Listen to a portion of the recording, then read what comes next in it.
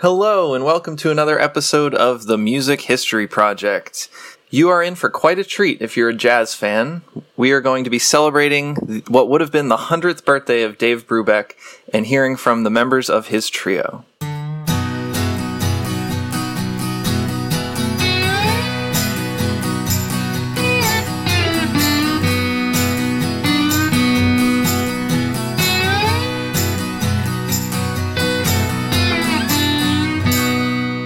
Welcome to the Music History Project. We're your hosts. I'm Mike Mullins.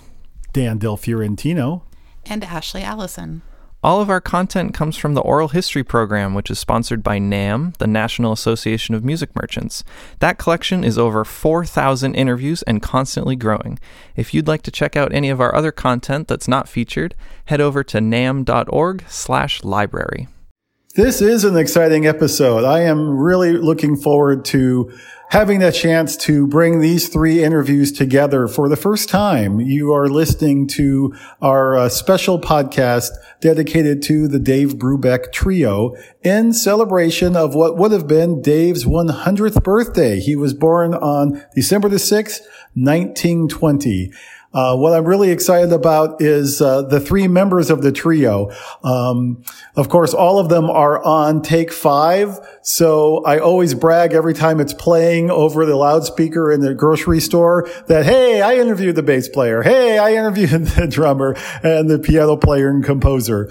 I was only 8 when the saxophonist passed away, so I hope I'm off the hook from not being able to interview Paul Desmond. But the others you will be hearing from today in this very special episode. Yes, we are going to be hearing from the three guys, as Dan just said, bassist Eugene Wright, drummer Joe Morello, and of course, pianist Dave Brubeck. So to start us off, we're going to hear a little bit about Eugene Wright's background and kind of growing up and just the music that he grew up with and what that meant for him. So here is Eugene Wright. Well, I would love to ask you, all right. I'd like to understand a little bit about your own background and how music came into your life. Did you have a lot of music that your parents played when you were young? My mother used to play the piano for us every now and then. We were little kids, but she never really got into it. My life has always been based on the blues. And I say the based on the blues because I heard all the greats, and I had a big band, starting in 1943. And we used to play in front of all those bands, see. And you'll probably get a picture of one of the bands or something if I can get booked on. But then the idea is educational. I sit around my house here now. When I go out, there's a word about teaching some student that comes by, realizing that said, now to get this far in life, 91 years old today, and still play and still like to go out of the country, as long as I'm well enough to do it, sometimes I have to give up on that. But the important thing about this, about having you come to do this, is that Al is one of my sons, and when he came into the band, boy, he was playing good. But by the time we got a hold of Cal Jader, we took him apart so many times, Cal would twirl. And when I say took him apart, that means that the blues, we locked up on him. We'd be playing, and all of a sudden Cal would be playing his vibes and cooking and think he's through, and Al, and I'd look at it, Al, hey, look at him, okay. And when we entered that next chorus that he finished, bam! I learned this all from Count Basie's band. See, that's where I really got my foundation. But that's the way that in 48. But what happened was, I showed Al, I said, well, no, we'll set him down. When he thinks he's through, we'll shift it. Now, Cal would be playing this thing. We were doing a tune, which is a straight jazz, not the Latin jazz, just straight jazz. And he'd be cooking, and all of a sudden we shift. And the shifting means that you got him right here, And the drums can do this.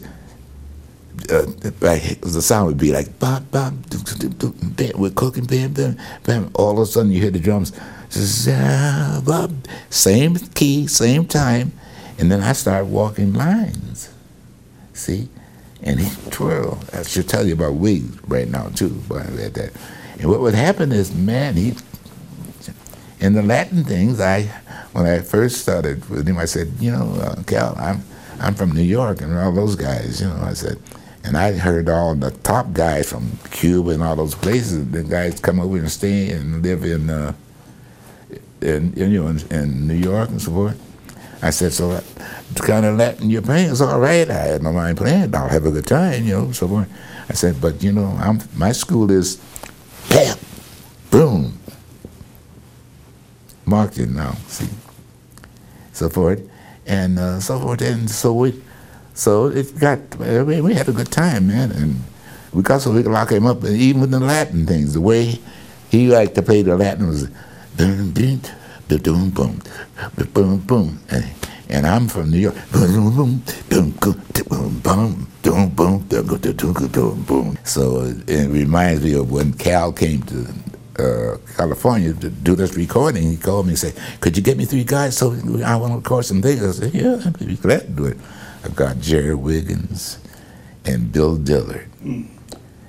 Man, you couldn't get a better rhythm section. I don't care where you go. Because these guys all played with all the heavy people way before I was in music good, so forth. And so what happened was, we were talking. I said, well, for example, I'm talking about this particular thing with Wiggin and something. I said, we got on a tune that I wrote, the Melody Swings, and another few other tunes that we recorded with Cal. But what happened was, he didn't realize what a rhythm section can do to you, see. You get a good rhythm section, like bases was my learning, all the basic things. Joe Jones would tell me what to do, Freddie Green, and Walter Page. I was watching them when I was just a baby, And to end up with Walter Page's place because he got sick, according to what they were told me. And I took his place in 1948 for a year, almost 2 years, just before he disbanded the big band because of all the problems that come up, personal problems with people and so on. Most people who are really knowledgeable in jazz start talking about the ideal rhythm section. They always go to Basie. That's right. Tell me about being in that nucleus. That was like being presented a Rolls Royce car and never played anything better than the OK bass, But they were so, all these guys were my senior 20 and 30 years, And the nice part about it was I could ask anybody, come up.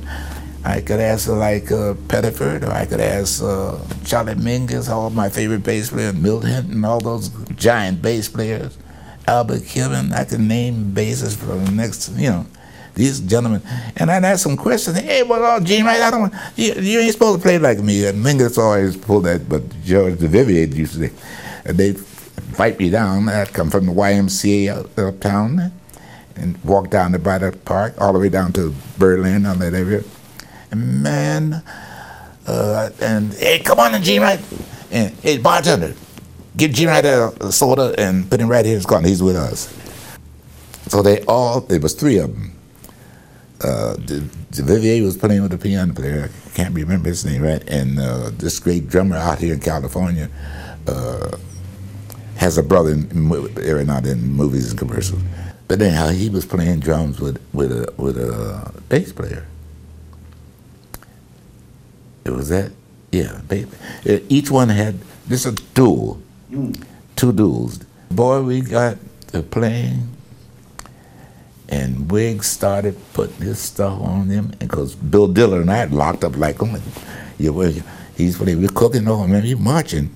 But at the same time, Bill Dillard coming out of a chorus, getting ready to go another direction, you'd hear Bill Dillard playing, brushes, and all of a sudden we get ready to put the icing on the cake. He would shout,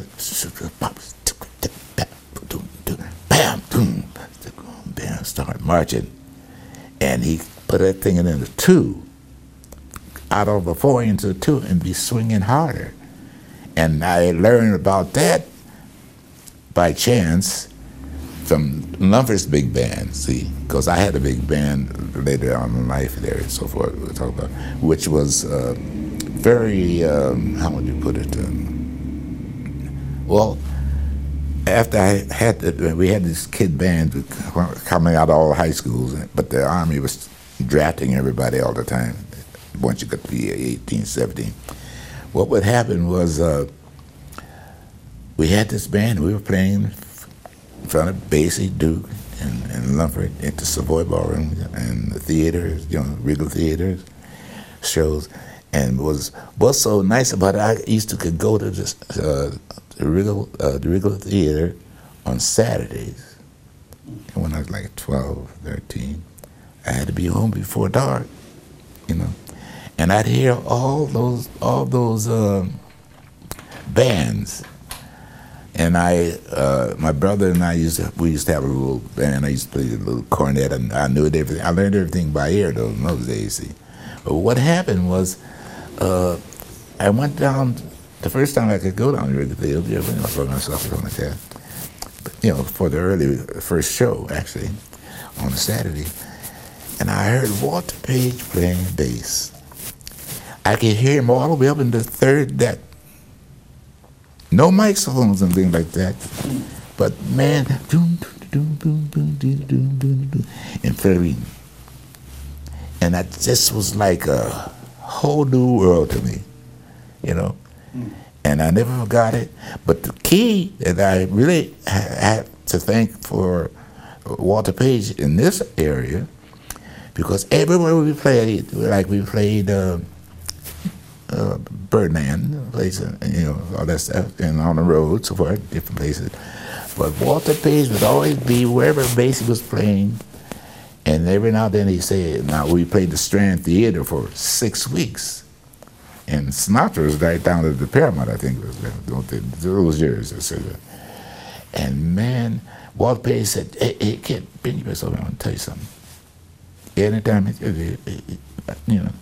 just tell me what it was all about. And I thought, he says, now, when you play with Billie Holiday, because it was Billie Holiday with Basie in those 6 weeks, man, I learned a lot. But I had already played with Buddy Franklin, people like that before Basie, when I was in different groups. But what happened was, he says, now, don't be trying to play all these notes, because he realized that I wasn't a good reader. But I knew that book by heart. Every tune, because we played all this. And man, so I said, well, okay, fine. He said, now, the next time she sings a ballad, listen to Patty Green. He'll set it for you and play a nice 2. Well, I always had been hip to how to let the note, that just was a gift. Those guys finished me off with that, so and a 2, it can be all kind of ways. But when I was in headband, I could be playing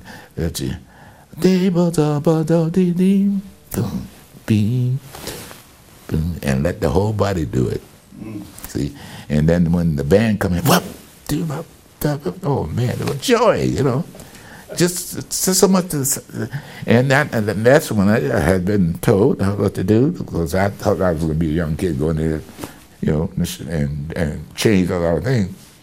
I went in there and came out of that band with so much knowledge and experience that I didn't have no problem with anybody after that, But I never considered myself as a soloist, playing like Blanton and those guys. And Charlie Mingus would always come to the clubs when I was with Dave on the State Department tour. Gene Wright, bring your bass over. I said, okay. Bring the bass over.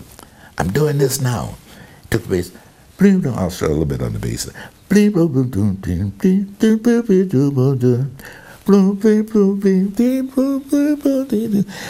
the chord and the change and the melody at the same time. And that's just why I look at him and said, now why do you do this to me? Why would you do this to me? Oh, what do you mean? You don't want to play my stuff? No. He says, well, why don't you do this? So forth. But every time I see him on those tours, like we used to all do all over the country, and sometime out of the country, festivals they called them in those days, George Weins and all those guys, you know. But man, music, boy, I'm telling you, it's been a gift, you know. But I came through the years, and teaching I love, because I had a teacher, Paul Gregory, when I got out to California for the first time with Buddy DeFranco. That was in '51. See, here comes Mr. Gray. He came in and he walked over and said, "Mr. Wright," he says, I was noticing how you play. You play with, you walking like you're walking like that. I said, that's what I do. I'm a walker. Yeah, this is really a lot of fun, you guys. I love Gene Wright. Isn't that a wonderful guy? And such a privilege that we had the opportunity back in 2014 to sit down with him in his home outside of Los Angeles. He's really one of the unsung heroes of jazz. And what's so wonderful is that in recent years, a lot of people are very interested. He's actually one of the most watched web clips in our collection on the NAMM website.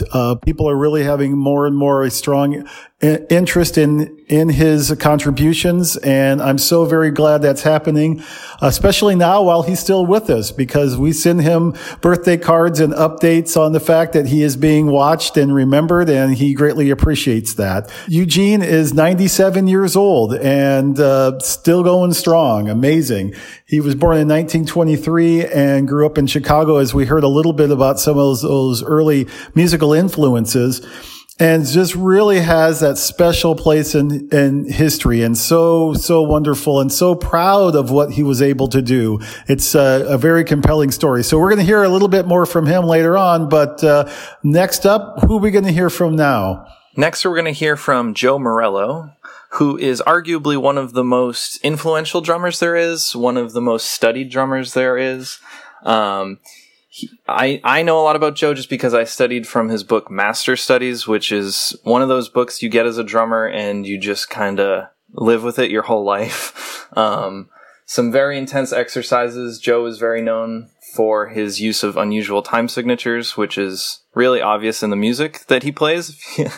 So we're going to be listening to Joe. He's going to talk about growing up with music, getting into playing the drums, and who he listened to and who he played with. One of the things that is very interesting to us is your long career in music. Can you tell me a little bit about where that came from? Did you have a lot of music in your home when you were growing up?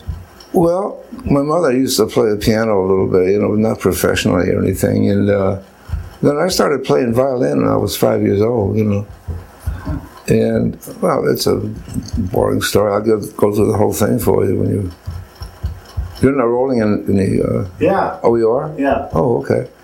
Yeah, well, like I said, she used to play the piano, and nothing special. My uncle and aunt, they played in the silent movies. That's where they go back. And years ago, before my time, the guy cranking,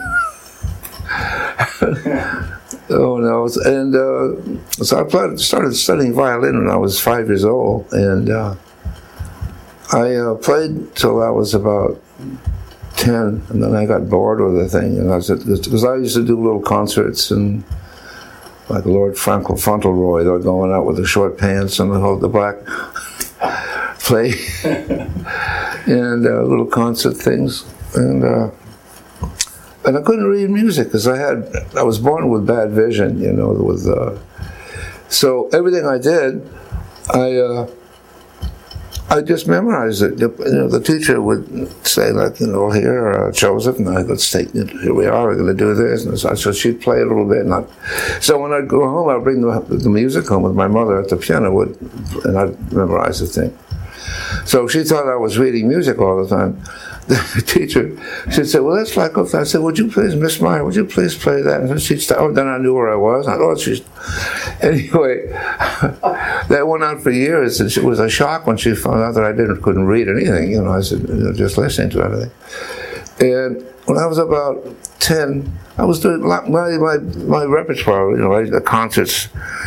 The big thing used to be, I used to do the Mendelssohn Violin Concerto, did that, and then I used to do the Saganeweisen, you know, where Frankenstein comes out of the mountain, you know, that, you know, and the Gypsy Violin, you know, and so that was the things that I used to do a little concert with, and a couple of things, plus all the basic little.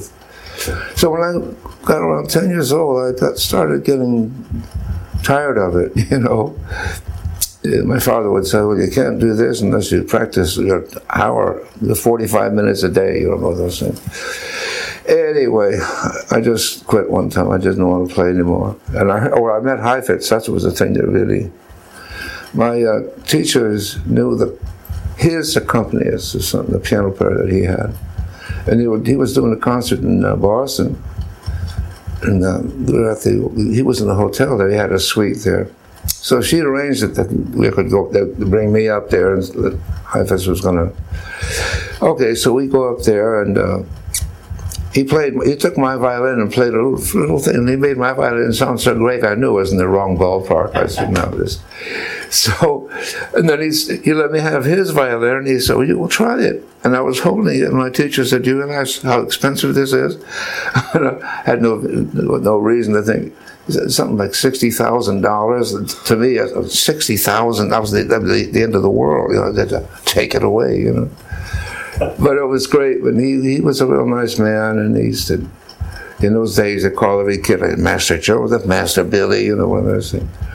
Please, you're going to be a very fine musician.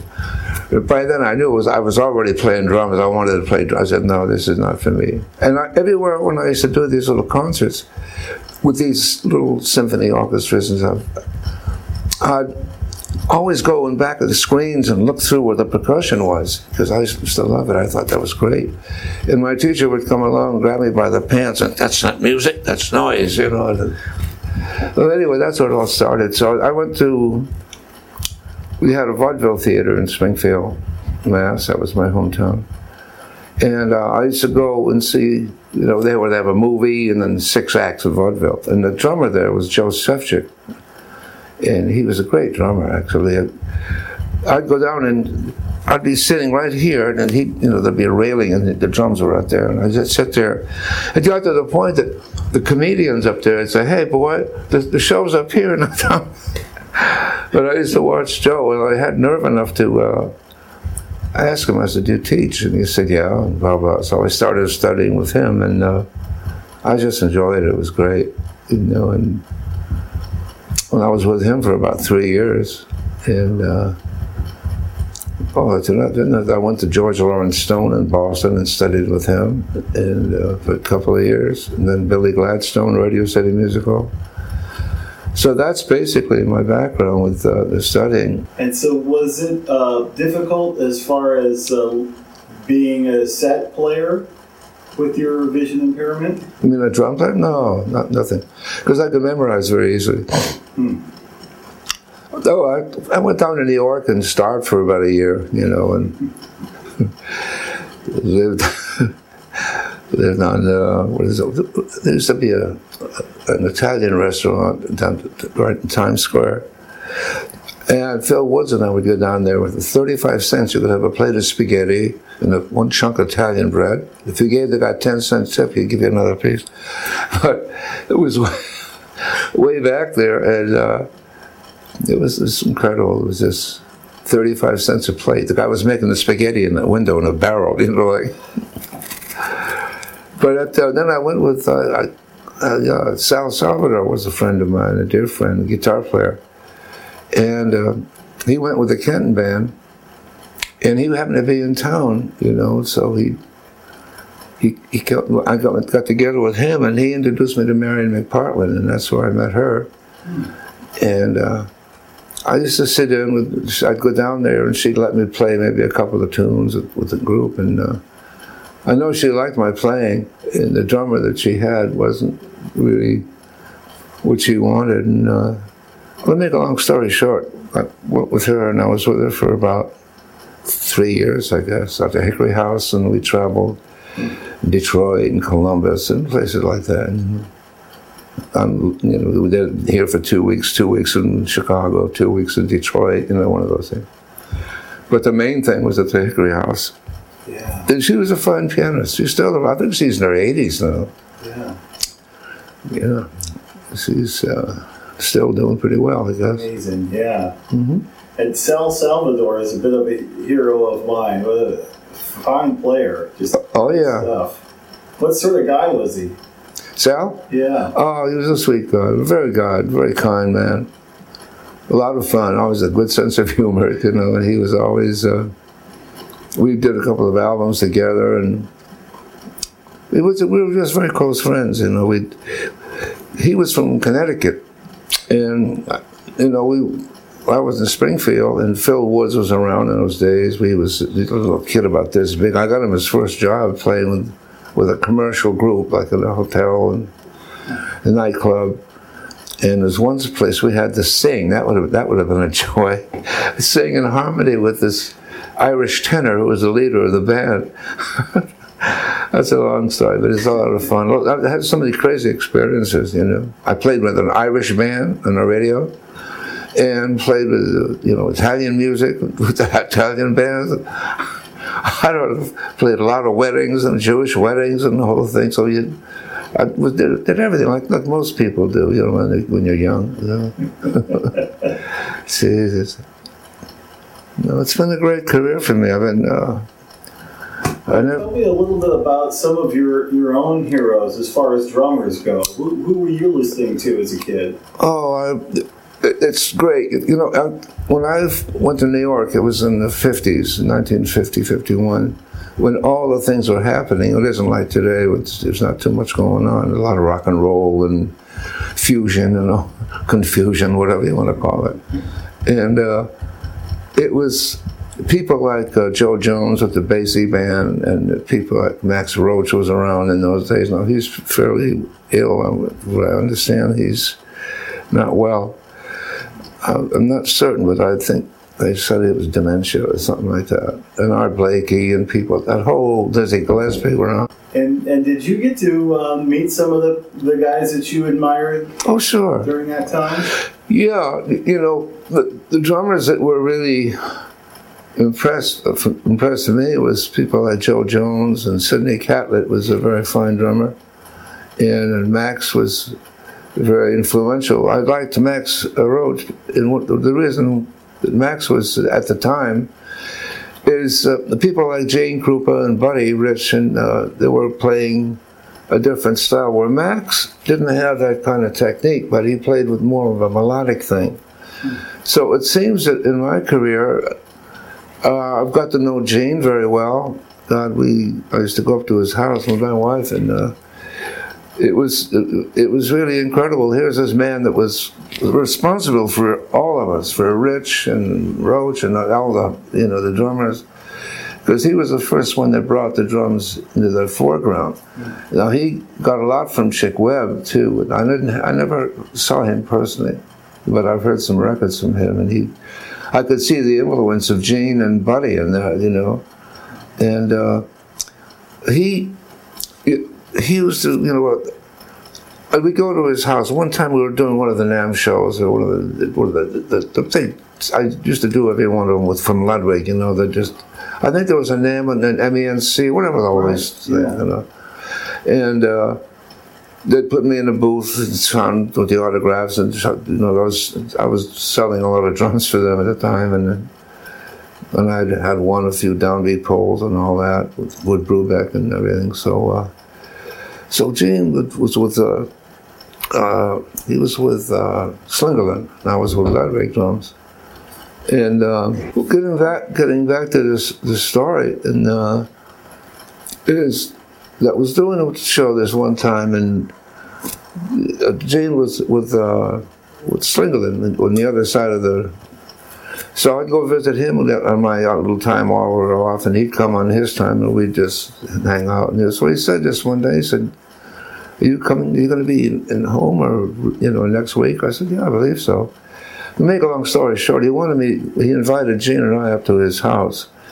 And the reason he kept saying, he said, "I'm having trouble with my technique." He said, "Would you help me?" And I said, "Gene," I said, you wrote the book on this thing." I said, "You know what, I remember him when I was a little kid, and he was like the king of the drums, nicest guy I'd ever want to meet. Wonderful guy." Gene would be in the library up there reading, and we'd be downstairs with the drums, and he was a big influence. And then Buddy Rich I got to know very well, and he was one of the great drummers. I think it was fantastic.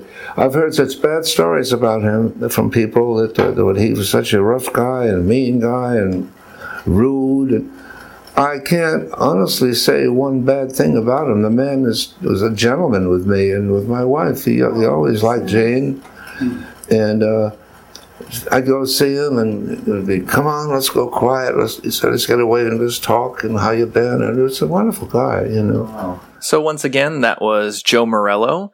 And if you'd like to hear more from his interview, we are going to be hearing a little bit more later on, but you can also check out the full video interview that we have on our website. If you head over to namm.org/library, search for Joe Morello, and it'll pop up for you there. So now, to round out our trio, since we are going over the Dave Brubeck trio, we should go over Dave Brubeck. So we're going to hear a little bit about him growing up and the influence that his mother had on his musical career, and just the importance of the teachers and mentors that he had, and his thoughts on jazz musicians and students, and how it all kind of formed into being what it is now, and the effects he's had on it as well. So here is Dave Brubeck.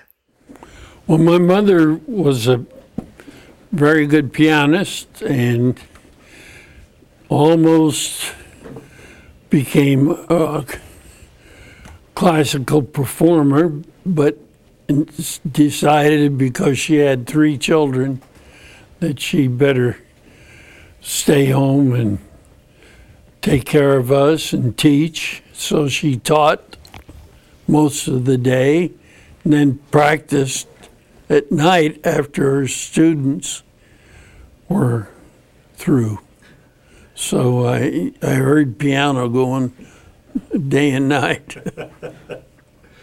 Do you recall the make of the piano that you had as a child by chance? I think it was a Chickering. But we had 4 pianos. Wow. And she encouraged you to go on the classical route, or how did that develop? Well, she started by teaching me the typical way, John R. Thompson and things like that. And she could see that I was not a typical student.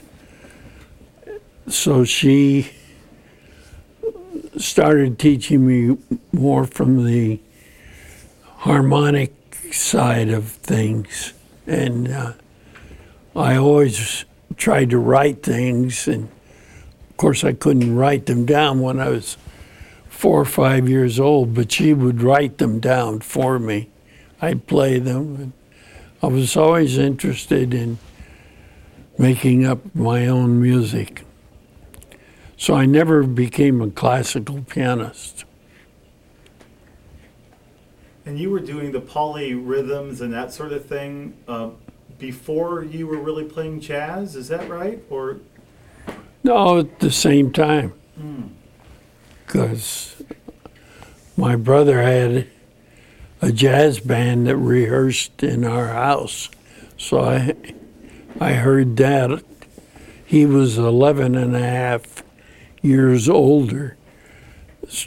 So when he was in high school, I would be in kindergarten, But they rehearsed there. They were out of high school or in high school. And later on, that band became a more commercial band. And a name like Del Courtney, I don't think you'd know him. I interviewed Del Courtney. Really?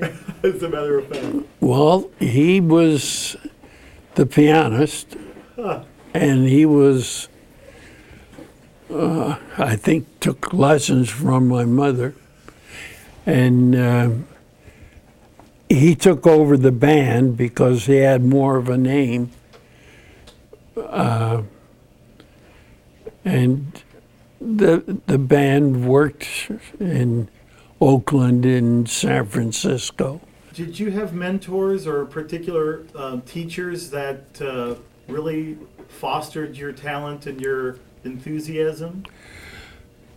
Mostly J. Russell Bodley at the College of Pacific, and Horace Brown, who taught counterpoint. They were very good for me, and very appreciative.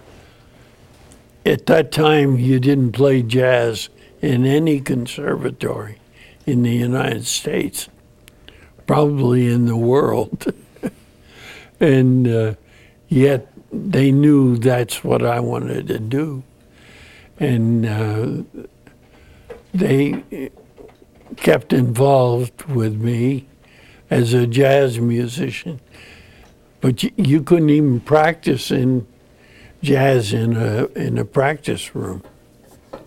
That's how strict. It was that way in every school. Just frowned upon.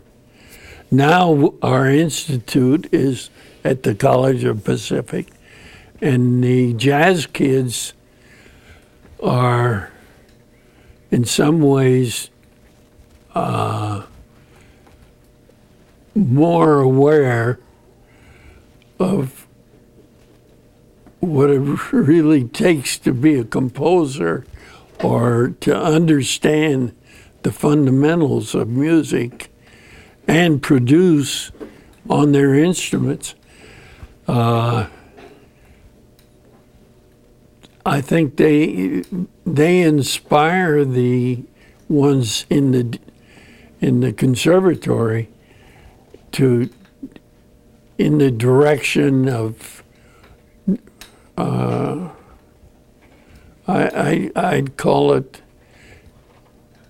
You see, so many classical musicians aren't too interested in improvisation. We have a son. We have 5 sons, but one teaching improvisation in strings at York University in Toronto. And he's played with many different symphony orchestras. He just finished playing with Sheryl Crow. Before that, he was with the Dixie Chicks and the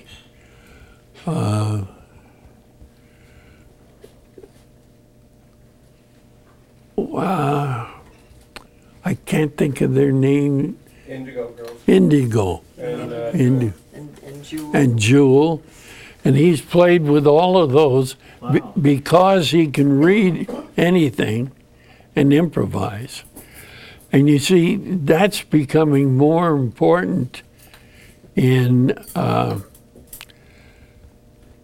the colleges now, and it's going to become more and more important. And the crossover that we've seen at the University of Pacific, at first, what are these jazz kids doing on campus? To the point now is, well, who's your best piano student? Oh, the one that's in the jazz band, he's one of our best classical players. And the trumpet player, he could inspire the legit player, probably play equal to him, and then turn around and play fantastic improvisations. So that's happening at a lot of schools. What do you think that shift is attributed to? Was it just a period of time had to pass, or were there milestones that made that possible?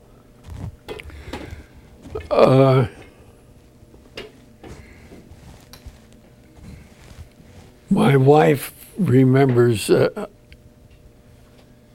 a copy of Etude magazine where on the first page, what did it say? Jazz was... Something about the evils of jazz. An Etude magazine for music teachers. And this was in the 20s. And it had quotes from various very well-known teachers. Just, that keep jazz out of the classroom. And your mother felt the same way. Yeah. Until she heard Art Tatum. Then she said, David, now I know what you're talking about. Because we happened to be riding in my car that had a radio, a 1937 Chevrolet. And Tatum came on because I had a jazz station on and played humoresque. Well, my mother played humoresque. And she was so impressed with somebody who could play that and then improvise on it. Okay, that is Dave Brubeck during his NAMM oral history interview as we celebrate what would have been his 100th birthday on the Music History Project podcast. As I said earlier, bringing these three guys together in this way for this podcast is really special because over the years we have been so proud of interviewing Joe and Eugene and Dave. So it's neat to have them together for this podcast. One of the things that's most compelling to me about Brubeck is his style, of course, and the uniqueness of bringing in these different elements, as we heard a little bit from his background so far, in composition and classical music, and combining that with popular music and jazz in a way that nobody really had done before, in different time signatures and different styles and space. One of the things I learned most about jazz from Dave Brubeck is space. You can learn that a lot from Count Basie too, and Ellington, but with Brubeck it was a little different and very interesting. If you are familiar with his song In Your Own Sweet Way, you know exactly what I'm talking about. And if you aren't, please take a listen to that tune. It gives you a real, I think, insight into the mastermind of composing jazz music in the Dave Brubeck style. It also should be known, I don't want to be misleading, as much as Dave has been a fantastic composer, he did not compose Take 5. That goes to the saxophonist Paul Desmond, and the only one from that record that won't be on this podcast, sorry to say, but very important shout out to him. And while we're shouting out people, our great the great NAMM interview with Dave Brubeck was made possible by our friend Paul Peterson. So a shout out to Paul out there. Thank you very much for your role in making this really very special interview possible. So let's continue on. Here's the second segment that we wanted to play for you from Dave Brubeck's NAMM oral history interview. Darius Milhaud was really the greatest influence on me in classical music, in composition. What were his thoughts about jazz? Well, he's the first guy to use jazz in creation of the world. And he went through a period where he thought jazz was very important. And after the war, he was teaching at Mills College in Oakland, California. After the war, GIs from World War II could go to school on the GI Bill, and he just was so happy to see male students. And at one of the first classes, he said, "How many jazz musicians in the room?" And I thought, oh boy, are we going to be in trouble like we usually are? And we all raised our hands, and he said, "I want you all to feel free to write your fugues and counterpoint in jazz style, and it would be wonderful if you would play them in class." So my first good group, the octet, came right out of that class. As I understand, and some of the things that I've read about him and sort of your take on his teaching was it was more than just thinking outside the box. It was applying your own ideas as you went along. Tell me a little bit about how he influenced you as far as a player goes.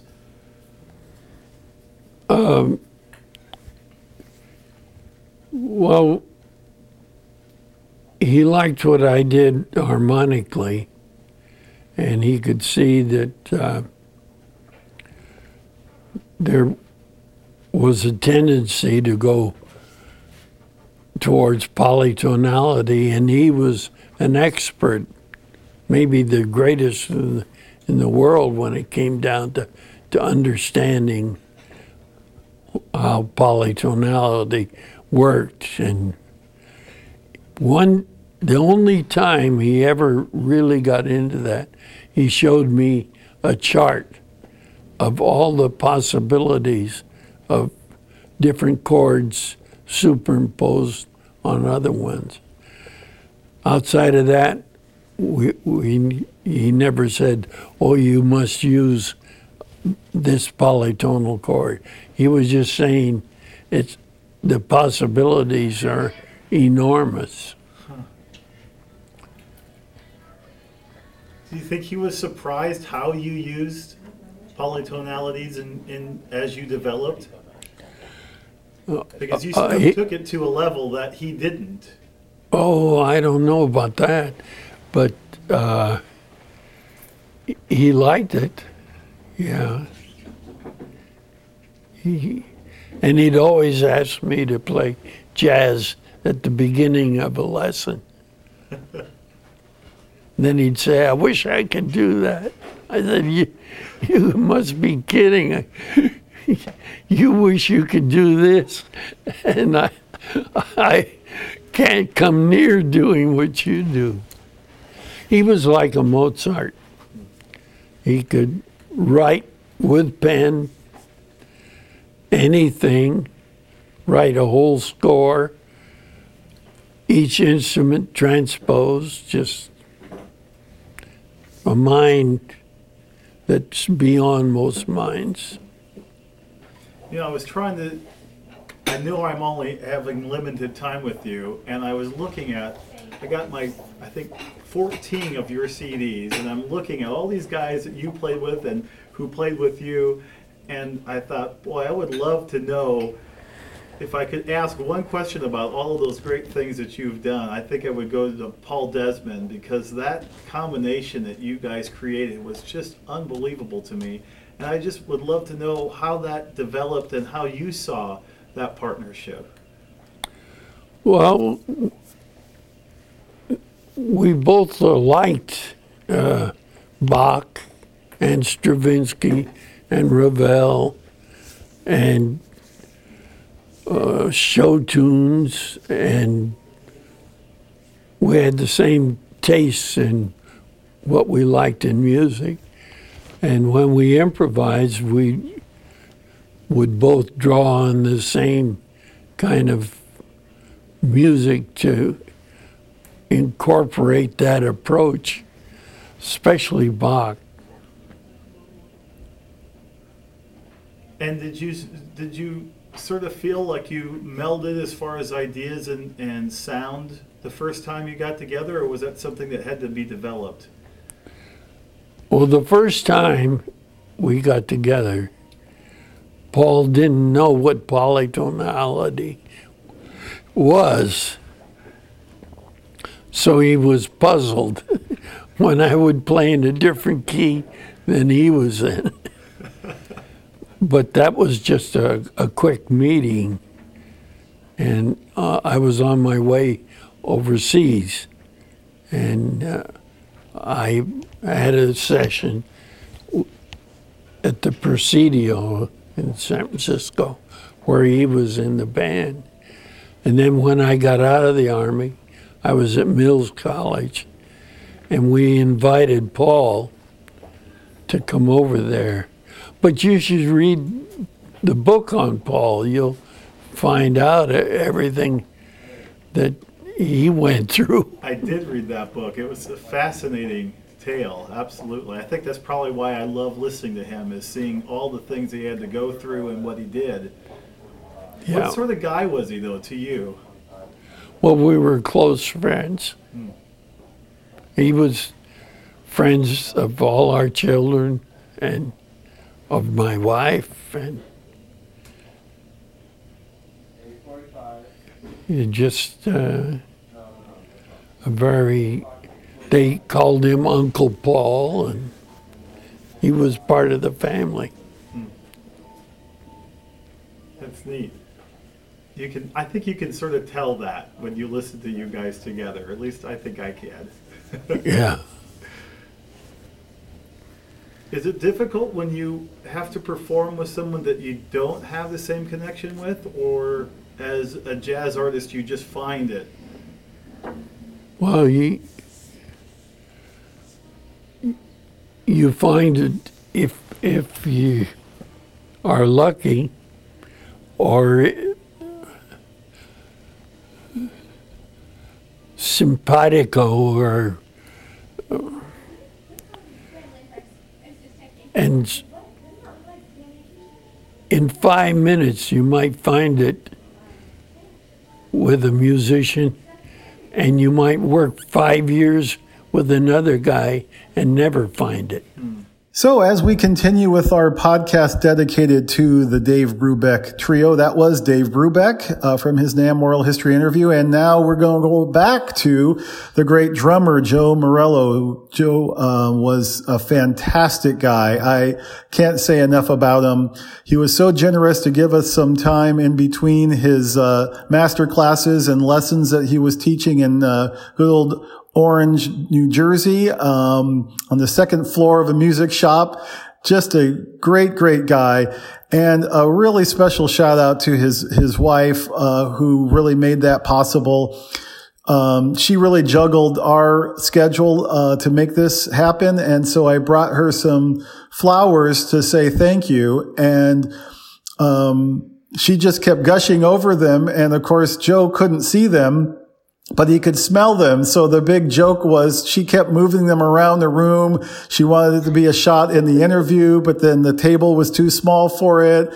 And so she set them on the floor on the other side. And so it was this comical thing about he's trying to figure out where the flowers are in the room.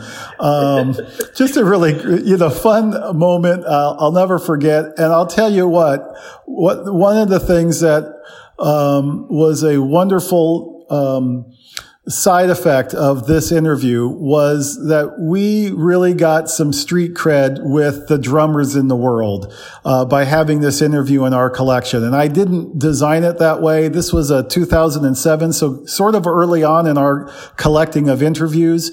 But the drummers really stepped up and said, well, how grateful they were that we captured this very important story. Somebody who was a major influence on their lives, and with books that he's written and the DVDs and the master classes, and of course his own playing. So I was really, really very pleased. And we still today hear people thanking us for this interview.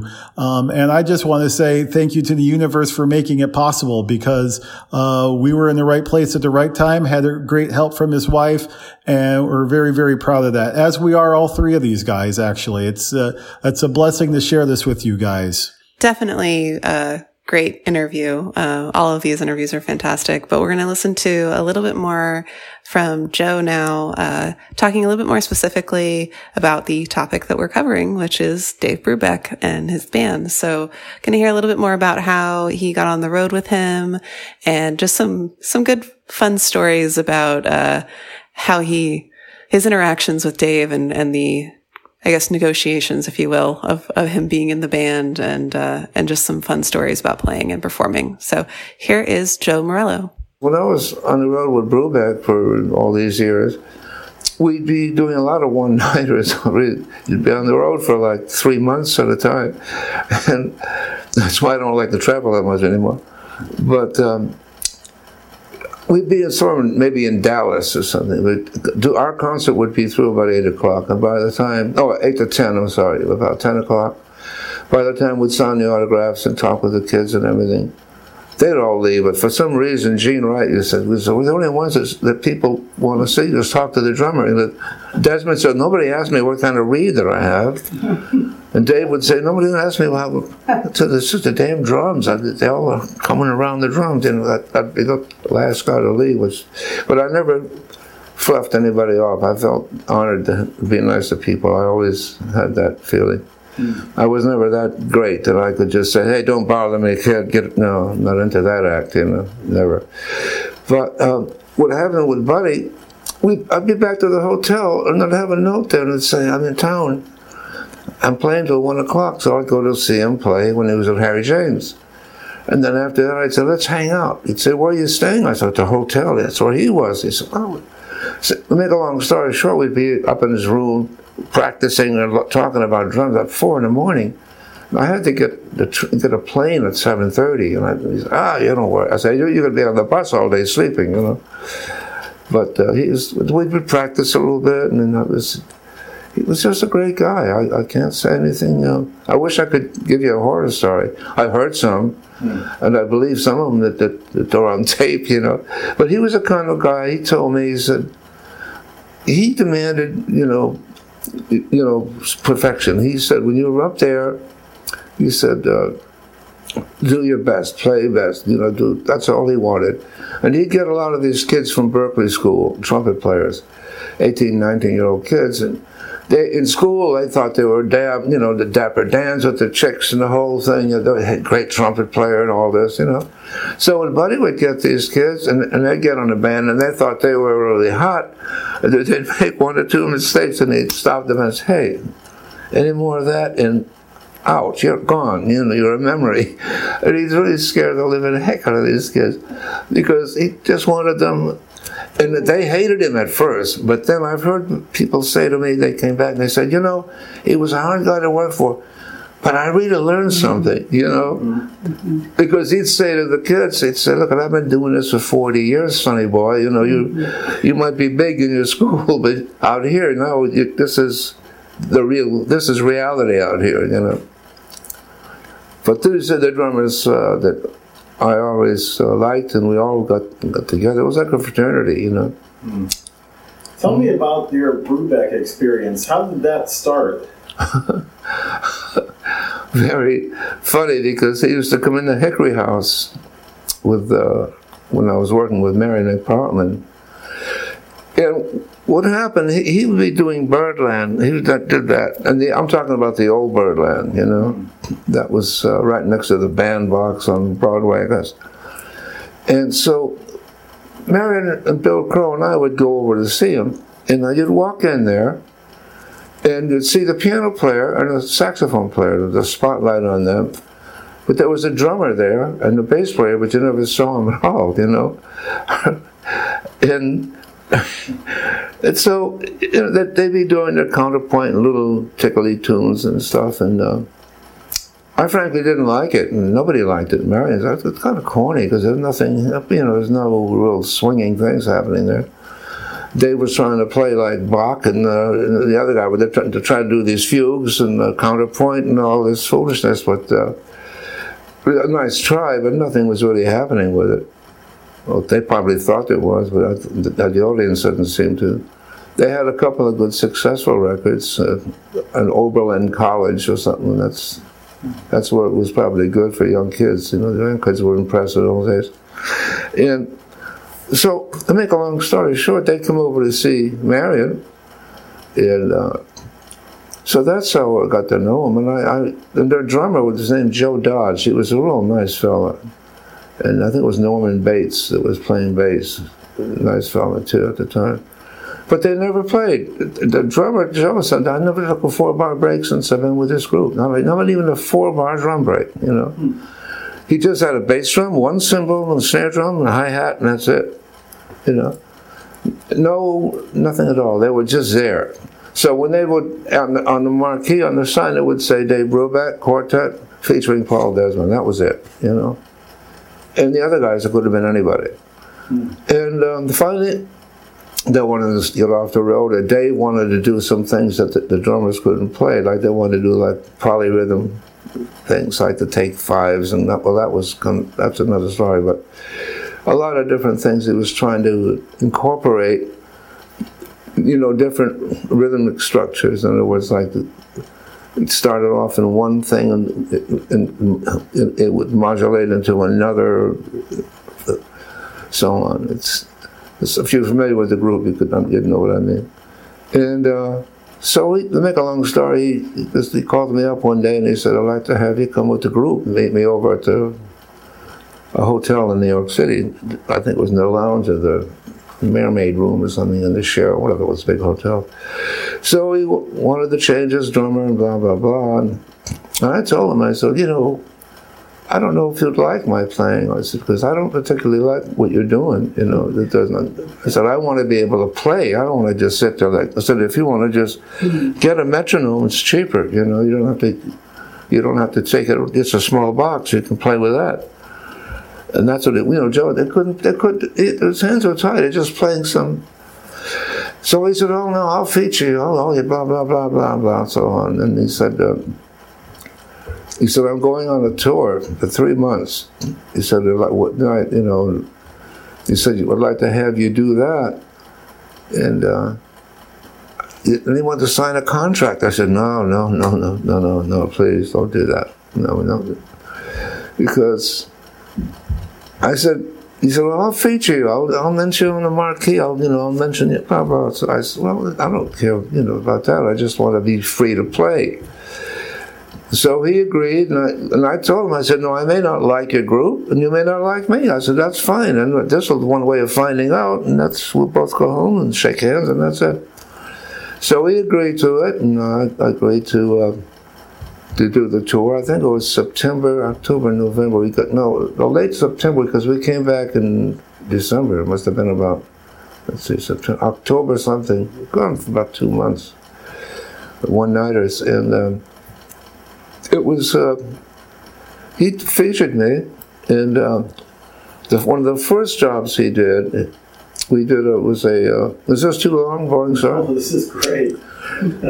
He sent me a couple of records that they had made, and he said, these are the things, we're going to do a TV show in Chicago. So I got there early.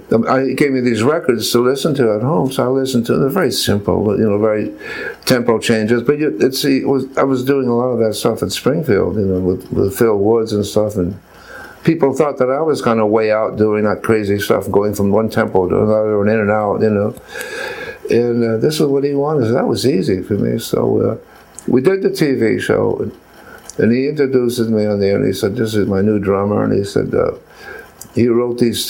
He's played these tunes like as if he wrote them, because so easy to do, and he was knocked out.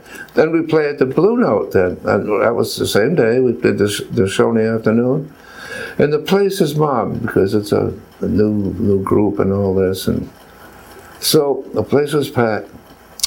And we do a drum solo on a blues or something. So the whole place goes up. And the whole thing was crazy, the people.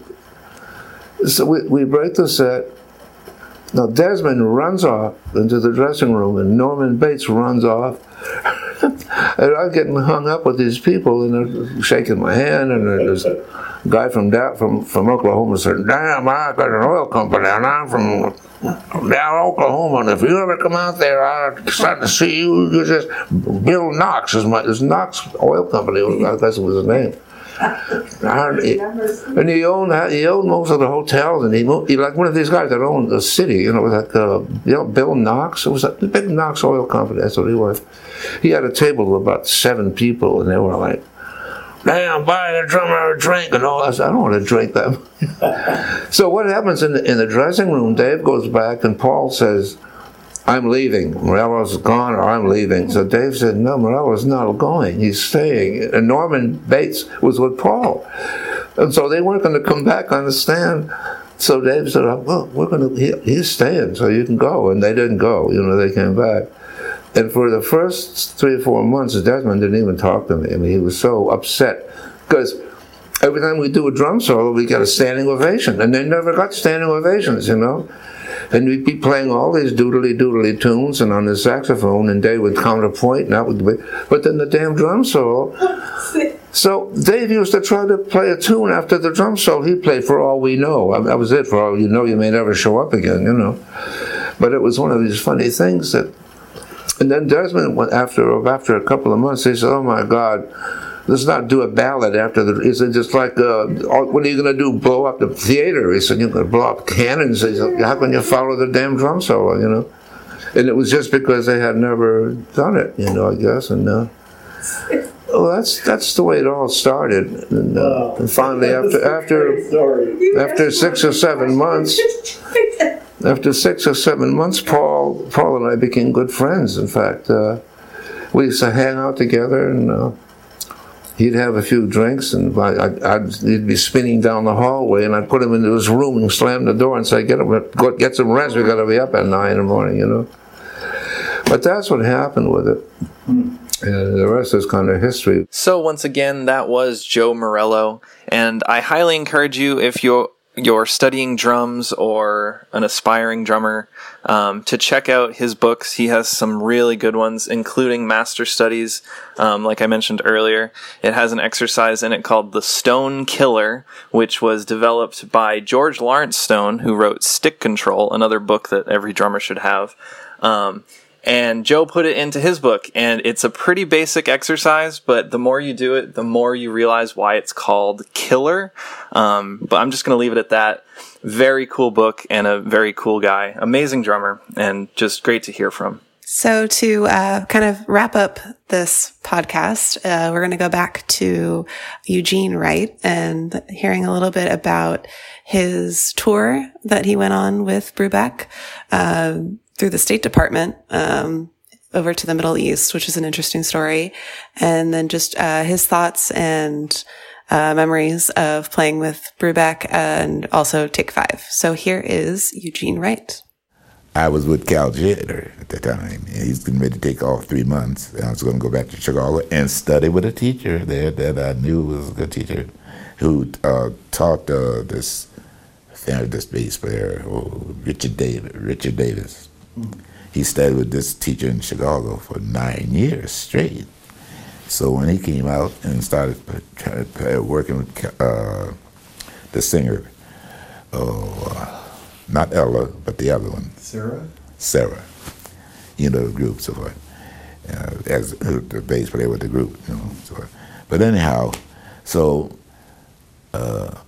I had told Carol, I said, well, no, what if could it, usually when these guys just say, well, I'm sorry I have to tell you this, I said, no problem. And he said, well, now, and when they heard about bass was going to be broke, and then they had to break up the group, and when they finally got around to tell me, the road manager got around to tell me that, well, after such a date, the bass is going to break it down to a sextet or something. They have to keep playing something. You know. So Dad said, "Listen, no problem. I want to go back to Chicago. And I can start my 2 bands back there and details.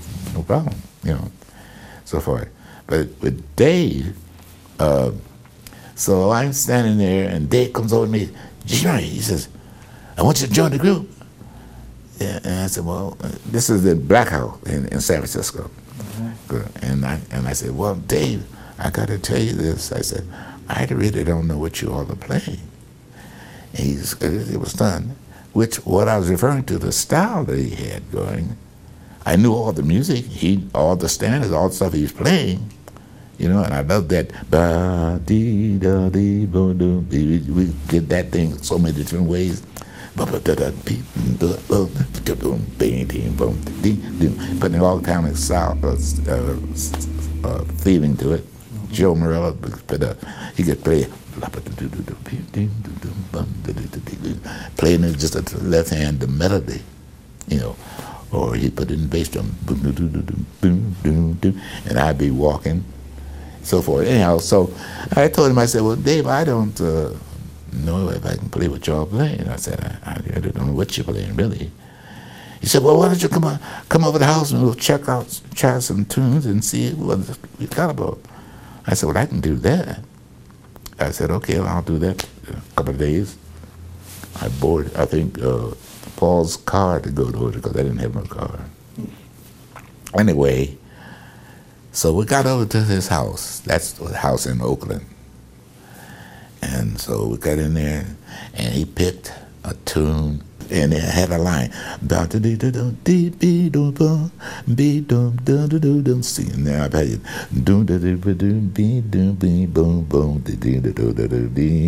You know, then. And I think he may have been a little surprised because I had heard them play it, you know. And so I kind of like answered, you know, the form that he had on it. Paul, they had a dual type counterpoint stuff that they were doing it. So as we got through that first chorus, and Dave started to go that direction I knew he was going to go, which is not my way of playing, you know. But he started playing, and by the time we got through the first 4 or 5 bars, I realized what he was doing. See, because I listened. So when he got to maybe the first 8 or 16 of the tune, whatever it was, I'd wait for him the next time around. And so the tune would be,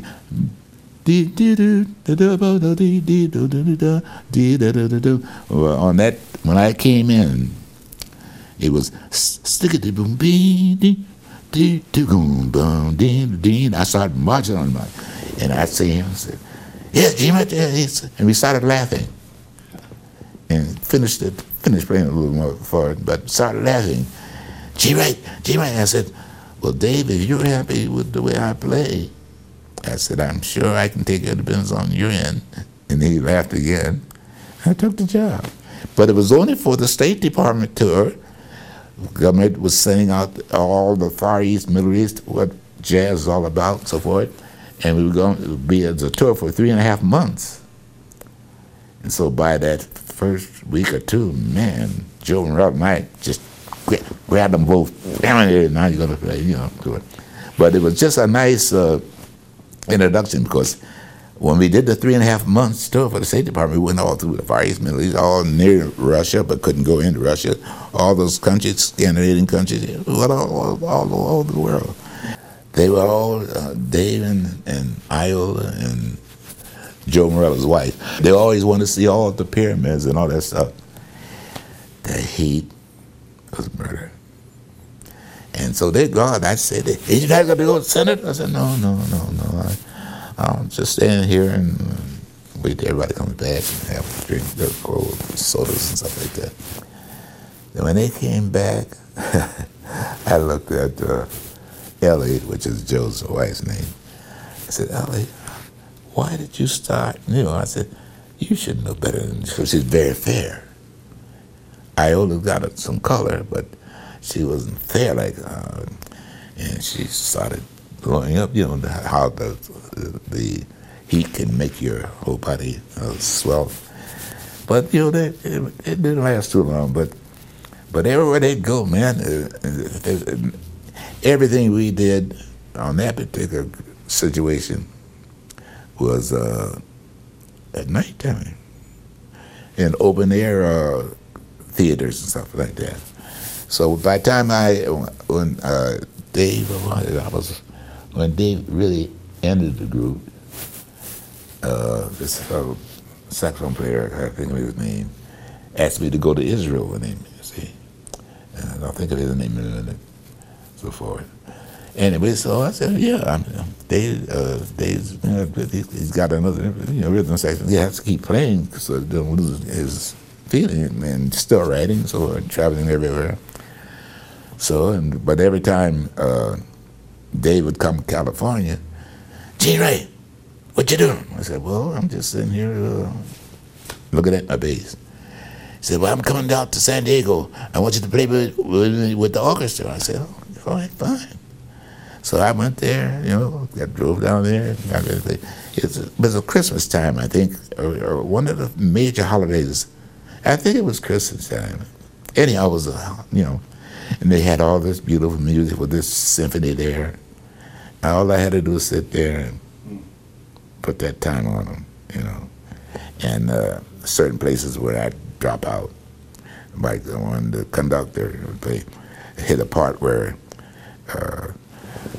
the orchestra was playing, Dave's playing, and all of a sudden Dave would be on his own. I'd stop, and the orchestra would sort of like wait, and here comes the violins in this part, and that part. And then what would happen is I'd always give them that first beat so that they wouldn't be struggling. Because Dave is very good with his time. And when Dave say, all his stuff, you know, and if you don't know Dave, you're not going to be able to play it, you see. I mean, you play it, but you won't be able to do much with it. And he writes everything else was written off everybody else. But me, you know, what I had to do, I already knew, you know. But it was one of those things. But, man, it was fun. I had a ball. But when I got to Israel later, after they decided to take off some time there and play with this alto player and then see him, I can't recall his name. I saw him at all these things we had when Dave died, you know. All these, this cathedral in Bronx in New York. They had this big thing. This church was so, I never saw so many people in a church. You know, this was a cathedral, you know. But anyway, so that's what happened today. Now, what happened after that? When they came back, on our way back, Dave and Joe and Paul found out that I was going with Carmen McRae, starting with her as soon as I got back at the Village Vanguard, one of those places. And they were going to, I didn't realize they were going to be in Birdland, right down the street from where I was going to be putting with Carmen. But what happened was, gee, I thought you were going to say the good one. I said, Dave, nobody asked me to do this. I was asked, could I do the 3.5-month tour? Because Norman Bates didn't want to travel. He had a family so far.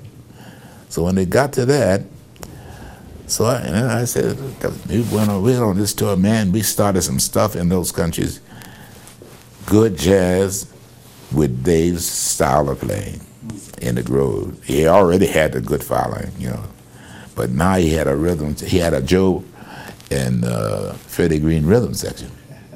See, and Joe, every time he was playing, and David get a little anxious about something, and he'll play something. And Joe sits here with us set. I'd be right here, and the piano boy right here, and Paul over in the group. So we could hear each other perfectly, you know.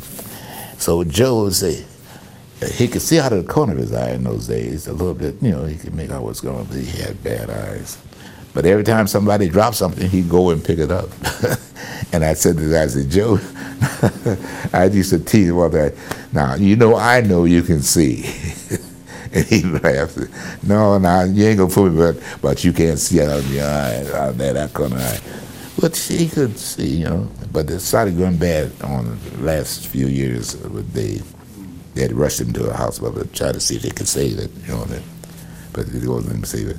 But anyhow, back to the story about Dave, man. Dave and I played together through the 10 years, and then all the wine countries later with one of his sons, played drums, Danny, and Bob Militello, all that good Irish name. He could play this guy. So we would go up there, and I'd go up, and we get to play, and boy, it was like his son was really playing very good, and we locked up on him, and boy, he got to a place where he could play, he didn't have to worry about anything, so forth. But and then other places we went to, different places with just him, with Dave and myself and Militello, Bob Militello, I think his name was. How was it for you being a part of Take Five? Everything was easy. Everything was easy, see, because I was always blessed with a good ear. And Dave would write out things, that he wanted me to play. And when I say, Dave, I can't play this. And he asked me, he says, why? I said, because there's no way this goes in tunes that I play, rhythm sections and so forth. He said, well, I wrote it out. I said, yeah, you wrote it out. You wrote out, dum dee dum dee dee dee dum dum dee dee dee dee dee dee, really on the beat, and the skipping has to be free. So he said, well, you play the way you play it all the time.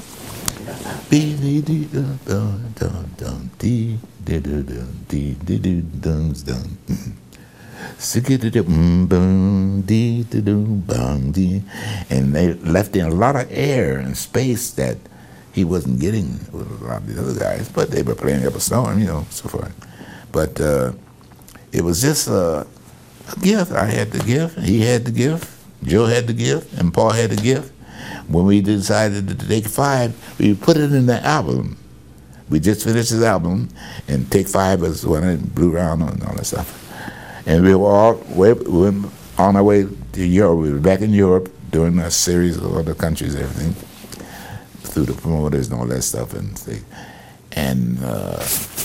Tio Macera called. Dave said, Dave, you got to come right back. Dave said, well, we got this. No, cancel, come right back. We got something we got to get out right away.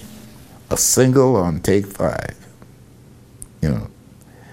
And Paul wrote it, naturally, So we came back and did it.